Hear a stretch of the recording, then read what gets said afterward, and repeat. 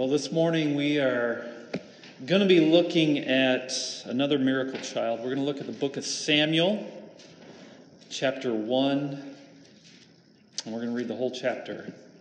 You can find that in your pew Bibles on page 418.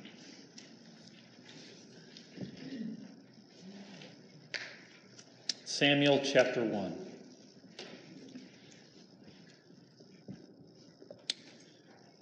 There was a certain man from Ramathaim, a Zuphite from the hill country of Ephraim, whose name was Elkanah, son of Jeroham, the son of Elihu, the son of Tohu, the son of Zuph, an Ephraimite. He had two wives. One was called Hannah and the other Peninnah. Peninnah had children, but Hannah had none.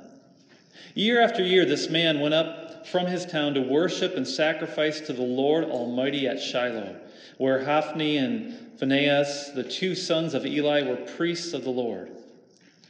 Whenever the day came for Elkanah to sacrifice, he would give portions of the meat to his wife Peninnah and to all her sons and daughters, but to Hannah he gave a double portion, because he loved her, and the Lord had closed her womb. And because the Lord had closed her womb, her rival kept provoking her in order to irritate her. This went on year after year. Whenever Hannah went up to the house of the Lord, her rival provoked her till she wept and would not eat. Elkanah, her husband, would say to her, "Hannah, why are you weeping? Why don't you eat? Why are you downhearted? Don't I mean more to you than 10 sons?" Once, when they had finished eating and drinking in Shiloh, Hannah stood up. Now Eli the priest was sitting on the chair by the doorpost of the Lord's temple. In bitterness of soul, Hannah wept much and prayed to the Lord. And she made a vow, saying, "O Lord Almighty, if you will only look upon your servant's misery and remember me, and not forget your servant, but give her a son, then I will give him to the Lord for all the days of his life, and no razor will ever be used on his head." As she kept on praying to the Lord, Eli observed her mouth. Hannah was praying in her heart, and her lips were moving, but her voice was not heard.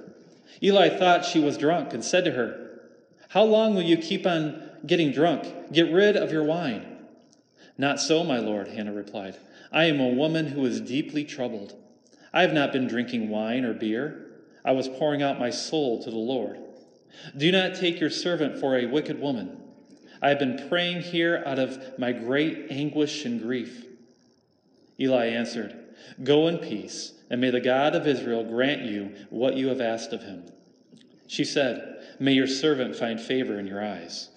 Then she went her way and ate something, and her face was no longer downcast. Early the next morning they arose and worshipped before the Lord, and then went back to their home in Ramah. Elkanah lay with Hannah his wife, and the Lord remembered her. So in the course of time Hannah conceived and gave birth to a son. She named him Samuel, saying, "Because I asked the Lord for him." When the man Elkanah went up with all his family to offer the annual sacrifice to the Lord and to fulfill his vow, Hannah did not go. She said to her husband, "After the boy is weaned, I will take him and present him before the Lord, and he will live there always." "Do what seems best to you," Elkanah, her husband, told her. "Stay here until you have weaned him. Only may the Lord make good his word." So the woman stayed at home and nursed her son until she had weaned him. After he was weaned, she took the boy with her, young as he was, along with a 3-year-old bull, an ephah of flour, and a skin of wine, and brought him to the house of the Lord at Shiloh. When they had slaughtered the bull, they brought the boy to Eli, and she said to him, "As surely as you live, my lord, I am the woman who stood here beside you praying to the Lord. I prayed for this child, and the Lord has granted me what I asked of him. So now I give him to the Lord. For his whole life he will be given over to the Lord." And he worshiped the Lord there. Thus ends our reading of God's holy word. May all who hear it find comfort from their high priest, Jesus Christ. When I was 17, I lost both my cousin and my uncle in a horrific car accident. It was the 4th of July, and they were coming home from watching fireworks when suddenly, out of nowhere, a car crossed into their lane and hit them head on. The driver had been drinking, and yet, for some reason, she had decided that it was okay to get behind the wheel. Often in life, we are faced with tragic moments that are out of our control, moments of great sadness and trouble. And though there is nothing that you or I in particular did wrong, these tragic moments, they come to us nonetheless. It's just life handing us a raw deal. Perhaps you grew up in an abusive home. Maybe you were diagnosed with cancer. Perhaps a tornado struck your town and you lost a loved one. You lost a home. Or maybe, just maybe, your dreams of becoming a mother were dashed to pieces because you are infertile and barren. Events such as these, they can bring about within us many, many emotions. Anger, frustration, bitterness. But not the least of these emotions is sadness. This Advent season, we have been looking to these miracle children that we find in the Bible. And if you recall from our first week, we looked at Isaac, this child of promise who seemed like he would never arrive. For his mother, Sarah, was both barren and very, very old. And when God had told her that she would conceive a son, her reaction to that news was to laugh in disbelief. She doubted God's word, for she was already 90 years old and her husband Abraham was 100. And yet, within a year's time, she did give birth to that son, and she named him Isaac, which means laughter. You see, the laughter that Sarah now had was a laughter of great joy, for she experienced the faithfulness of God and was blessed by that faithfulness. And then last week, Todd, he shared with you the story of Samson, another miracle child. For God had blessed another barren woman, allowing her to give birth to a son. And not just any son, but a judge who would deliver his people from the oppression of their enemies. You see, Samson, he was this mighty, mighty warrior. And he took on a whole nation all by himself. God used this man throughout his life to remove the heavy hands of the Philistines.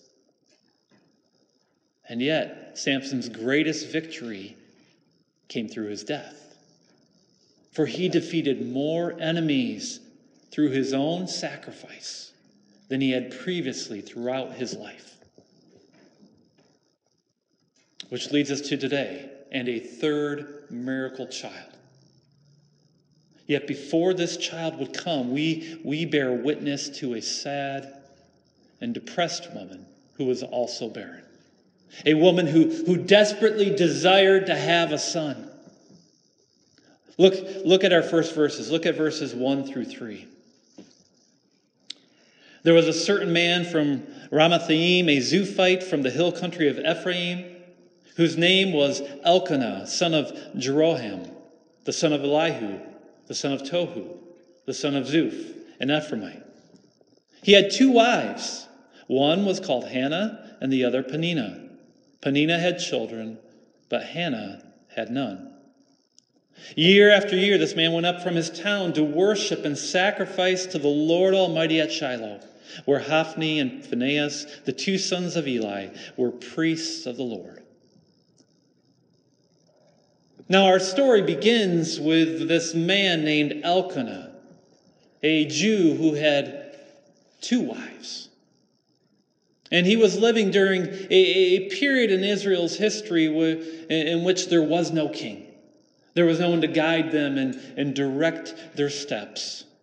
Instead, everyone did as he saw fit. And so these were dark, dark days. A time when man's moral compass was determined by the leanings of their own heart.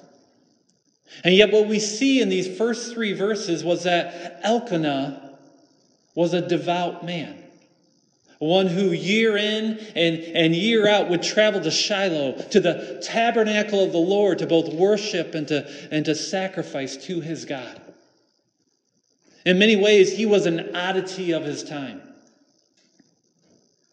But we see that one of his wives, Hannah, was barren. And as we'll soon discover, this barrenness led to a myriad of reactions, not only from Hannah, but from the people who were in her life. Let's look at these reactions. Look at verses 4 through 8. Whenever the day came for Elkanah to sacrifice, he would give portions of the meat to his wife Peninnah and to all her sons and daughters. But to Hannah he gave a double portion, because he loved her, and the Lord had closed her womb. And because the Lord had closed her womb, her rival kept provoking her in order to irritate her. This went on year after year. Whenever Hannah went up to the house of the Lord, her rival provoked her till she wept and would not eat. Elkanah, her husband, would say to her, "Hannah, why are you weeping? Why don't you eat? Why are you downhearted? Don't I mean more to you than 10 sons?" Sometimes the good intentions of a loved one can lead to bad results. And this is what we see with Elkanah, the husband of Hannah. He showed to his wife both love and pity. Each and every year he would give to his wife this double portion of meat, demonstrating that even though she had not given to him a child, he still had a great love for her, that he cared for her. And yet this special treatment did 2 things. One, it was a public reminder to this woman that she was barren, that she had never experienced the joy of being a mother, something of which she longed for all of her life. And then there was a second thing that this special treatment did. It fanned the flame of the rivalry that Hannah had with Peninnah, Elkanah's other wife. Now, I'm sure that Peninnah had felt threatened by Hannah.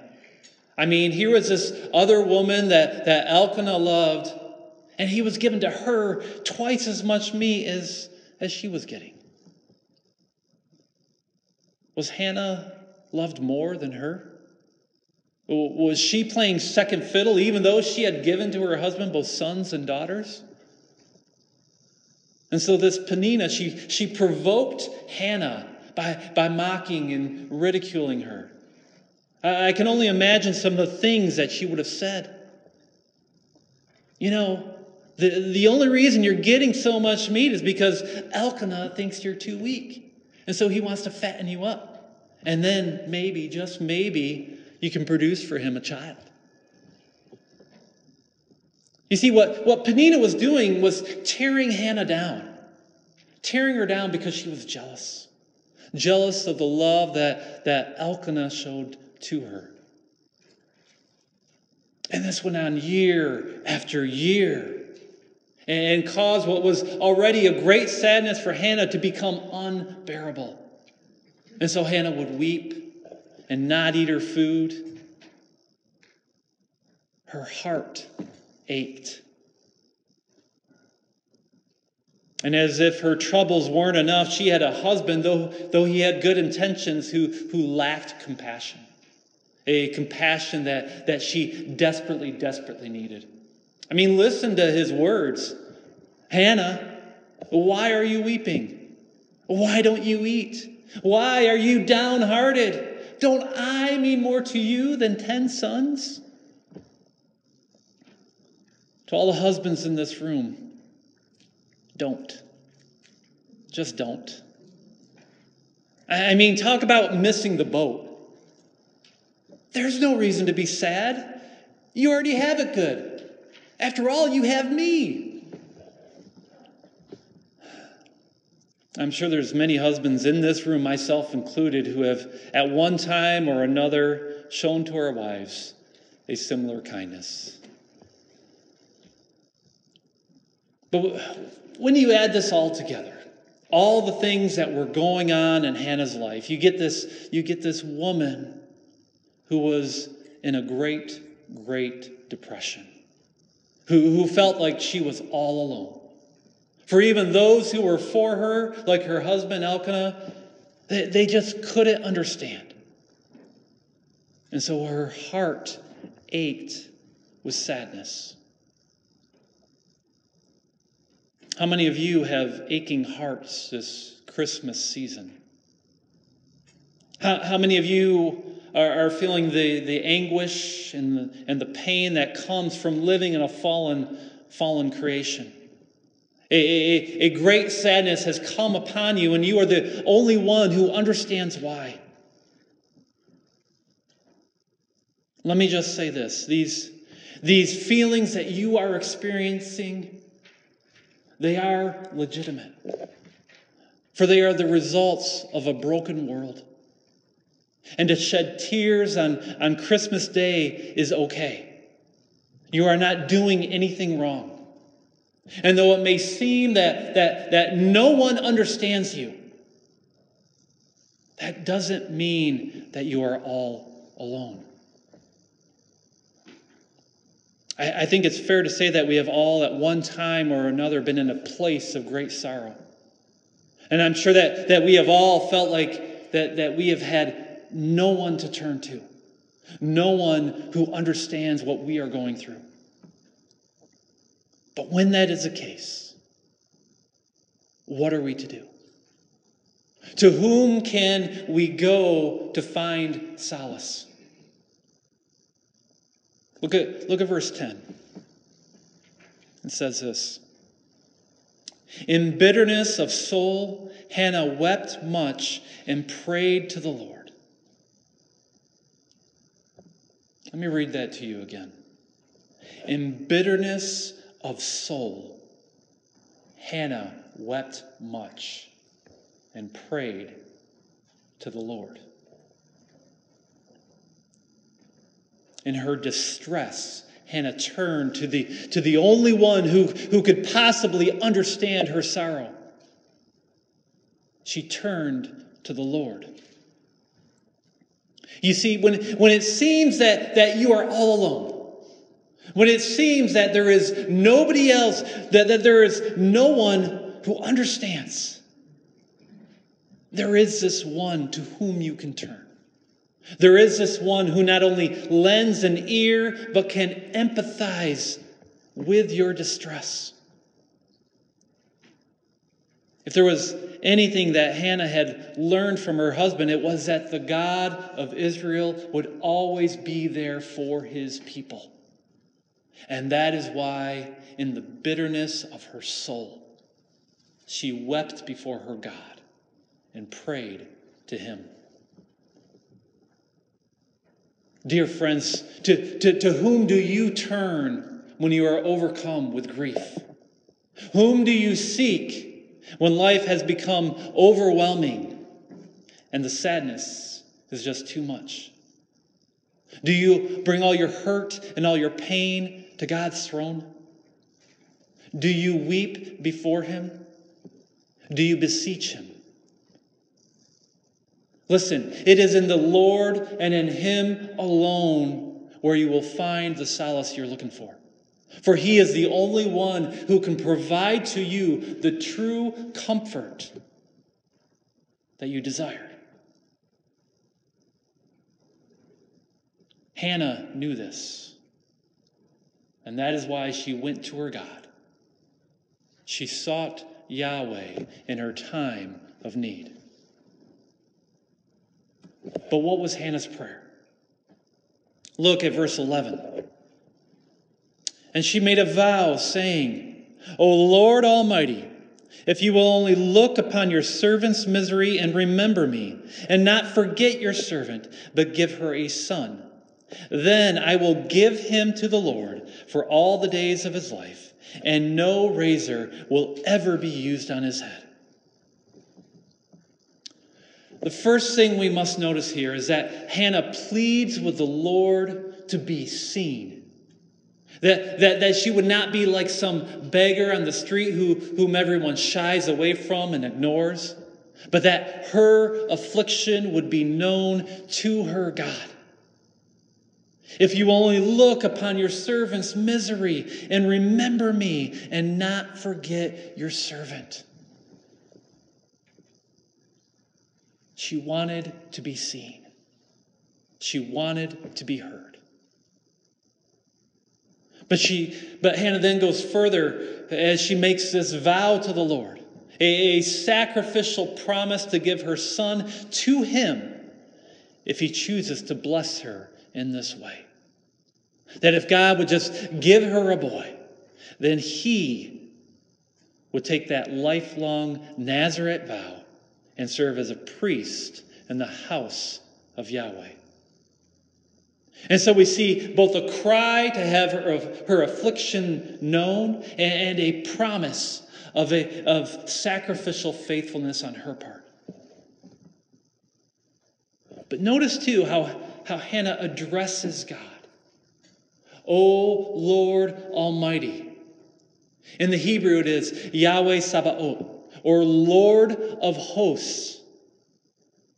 What Hannah is communicating in this title is that she recognized both the authority and the sovereign power that Yahweh has. That he is capable of doing all things, even filling the womb of a barren woman. Here's the thing. In this prayer, we see demonstrated great faith. Hannah knows who her God is and what he is capable of doing. And she believes that he has the power to give her a son. And that is why she makes this vow that she did. Because if God would bless her in this way, then what more could she do than to give thanks to him by giving back what would be most precious to her? You see, it is her faith that leads to both her supplication and her faithfulness. But would God hear her prayer? Look at verses 12 through 18. As she kept on praying to the Lord, Eli observed her mouth. Hannah was praying in her heart, and her lips were moving, but her voice was not heard. Eli thought she was drunk and said to her, How long will you keep on getting drunk? Get rid of your wine. Not so, my lord, Hannah replied. I am a woman who is deeply troubled. I have not been drinking wine or beer. I was pouring out my soul to the Lord. Do not take your servant for a wicked woman. I have been praying here out of my great anguish and grief. Eli answered, Go in peace, and may the God of Israel grant you what you have asked of him. She said, May your servant find favor in your eyes. Then she went her way and ate something, and her face was no longer downcast. God heard this woman's cry for help, and he sent his servant Eli, the high priest, to speak with her. Of course, Eli, not knowing what God knew, confused a fervent prayer of genuine faith with drunkenness. But once he had figured out Hannah's true state of mind, Eli then blessed this woman, confirming to her that God was listening. And that is why she left. That is why she ended her fast. And that is why her face was no longer downcast. For she believed that God had heard her cry and that this blessing from this priest of the Lord came directly from above. And you know what? She was right. Look at verses 19 and 20. Early the next morning, they arose and worshiped before the Lord, and then went back to their home at Ramah. Elkanah lay with Hannah his wife, and the Lord remembered her. So in the course of time, Hannah conceived and gave birth to a son. She named him Samuel, saying, "Because I asked the Lord for him." God had blessed this woman with a son, and she named him Samuel, which means heard of God. The Lord took notice. He saw Hannah's tears and her sadness. And in so doing, he brought to this woman both the dignity and the honor that comes from being a mother. And now her sadness was but a distant memory, because God cared for this woman and provided for her a son. What an amazing, amazing story. But what are we to take from this passage? That if we are in distress and we make a vow to the Lord, then God is somehow obligated to give us what we want? No, of course not. And if that's your takeaway, then you've missed the whole point. Might I suggest that this passage has less to do with Hannah and more to do with God's established ministry of the priesthood.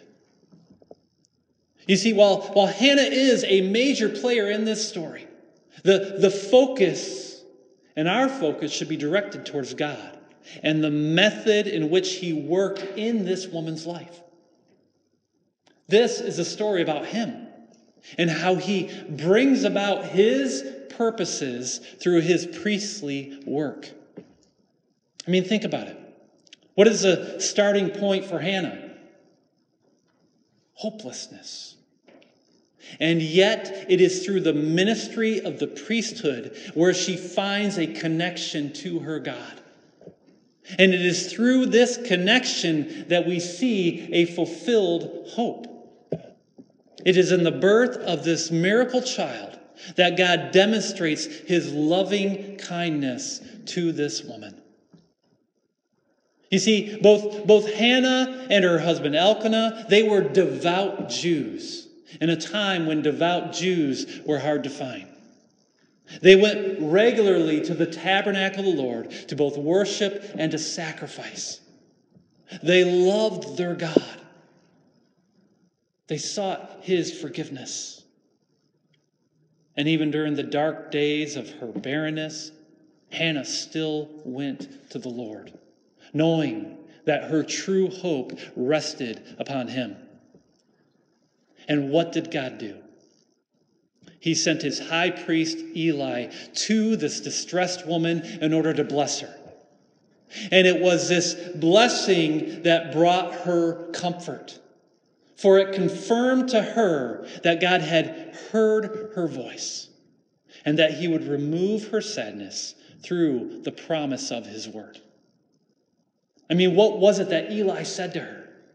"May the God of Israel grant you what you have asked of him." And a child would come. A son who would take away all of her shame. A boy who would silence the lips of her enemy. That other wife who was continuously provoking her, she was now silenced. Yes, it is through this ministry of the priesthood that Hannah's sadness, along with her shame, was removed and replaced with both joy and dignity. Dear friends, this is our story. We are a people who are living in shame and in sadness. We are a barren race. And we have an enemy who loves to point out our weaknesses and mock us. He tells us that we are broken, that we are unworthy of God's love. He says that our troubles will always be before us, and that our sadness will never go away. And let's be honest, if we didn't have a strong and powerful God, a God who cares for us very, very deeply, then Satan would be right. Our sadness and our shame would remain forever. And yet, God gives to us his ministry of the priesthood. A ministry that can console our hearts and bring us comfort. You see, Hannah was affected by the fall. She was barren because of the sin of her ancestors. She was childless because of the broken world that sin created. And yet God is greater than the fall. He is more powerful than the evil that we have unleashed. Look at Colossians 1, verses 19 and 20. Here we see Paul giving a description of Jesus. For God was pleased to have all his fullness dwell in him, and through him to reconcile himself all things, whether things on earth or things in heaven, making peace through his blood shed on the cross. When you think of the priesthood, what is it really about? It is about restoration. It is about reconciliation. To reconcile that broken relationship between sinful man and a holy God. This is why Jesus died on the cross in our place. For there must be blood shed to pay for our sins. But it's not only us that he's restoring, but all things that were broken by the fall. This is the promise given to us in his word. That all who come to a saving faith in Jesus will inherit a restored creation. That will find a new home where we will be in God's presence. A new home where all the broken things, all the things that make us sad, they will be done away with. Look at Revelation 21, verses 3 and 4. And I heard a loud voice from the throne saying, now the dwelling of God is with men, and he will live with them. They will be his people, and God himself will be with them and be their God. He will wipe away every tear from their eyes. There will be no more death, or mourning, or crying, or pain, for the old order of things has passed away. You see, the sorrow that you are feeling in this life will one day turn into joy. For just as Eli came to Hannah to offer the blessing of God, Christ has come to you. And so your faith, it no longer has to be downcast. For you can worship your God, knowing that your shame and all your grief will one day be removed. Yes, the story of Hannah is reflective of our story. And that's good news. But there's more to it than only the removal of sadness, more than the removal of shame. For after Hannah had weaned her son, she then fulfilled her vow and gave Samuel back to the Lord. Look at the end of our passage. Look at verses 24 through 28. After he was weaned, she took the boy with her, young as he was, along with a 3-year-old bull, an ephah of flour, and a skin of wine, and brought him to the house of the Lord at Shiloh. When they had slaughtered the bull, they brought the boy to Eli and said to him, As surely as you live, my Lord, I am the woman who stood here beside you, praying to the Lord. I prayed for this child, and the Lord has granted me what I asked of him. So now I give him to the Lord. For his whole life he will be given over to the Lord. And he worshiped the Lord there. What more could Hannah do than to give back to God what was given to her? Yes, she could have hoarded the gift for herself, but she chose not to. And so instead, Samuel would serve as the priest of the Lord for his whole life. This miracle child would take away the shame, who took away the shame of his mother, would one day be the priest over the whole nation of Israel. He would guide these people back to the faith of their forefathers. He would bring revival to the tabernacle. And it was even said of this man that none of the words that he spoke would ever fall to the ground. For it would be God speaking through him, reaching into the hearts of both men and women. And what is more, God would one day use this man to bring about his Savior King, when this priest named Samuel would be given the privilege to anoint King David. But as great as Samuel was, let us not forget that he was God's answer to the humble prayer of a woman who was suffering a great, great sadness. This Advent season, there may be sorrow in your life. And you may have good reasons to shed tears on Christmas morning. But let those tears draw you closer to another miracle child. Let them bring you to a high priest who is greater than Samuel, to one who can sympathize with your pain and bring to you the deliverance that you're looking for through his priestly work. Let your tears bring you to Jesus Christ. For there is no one else who is holy like him. And there is no other rock upon which you can firmly stand. For his promises are true. And he will one day remove your great, great sadness.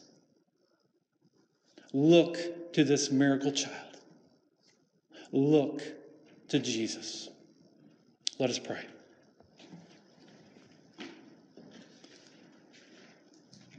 O Lord of hosts, we honor you this day.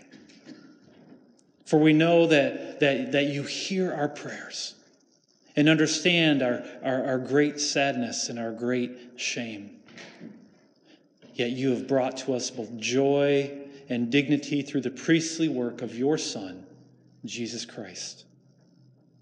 We ask now that you would transform us from within through the reconciling power of your Holy Spirit. Renew us as you turn our sadness into great joy and our shame into dignity. We pray this in Jesus' name. Amen.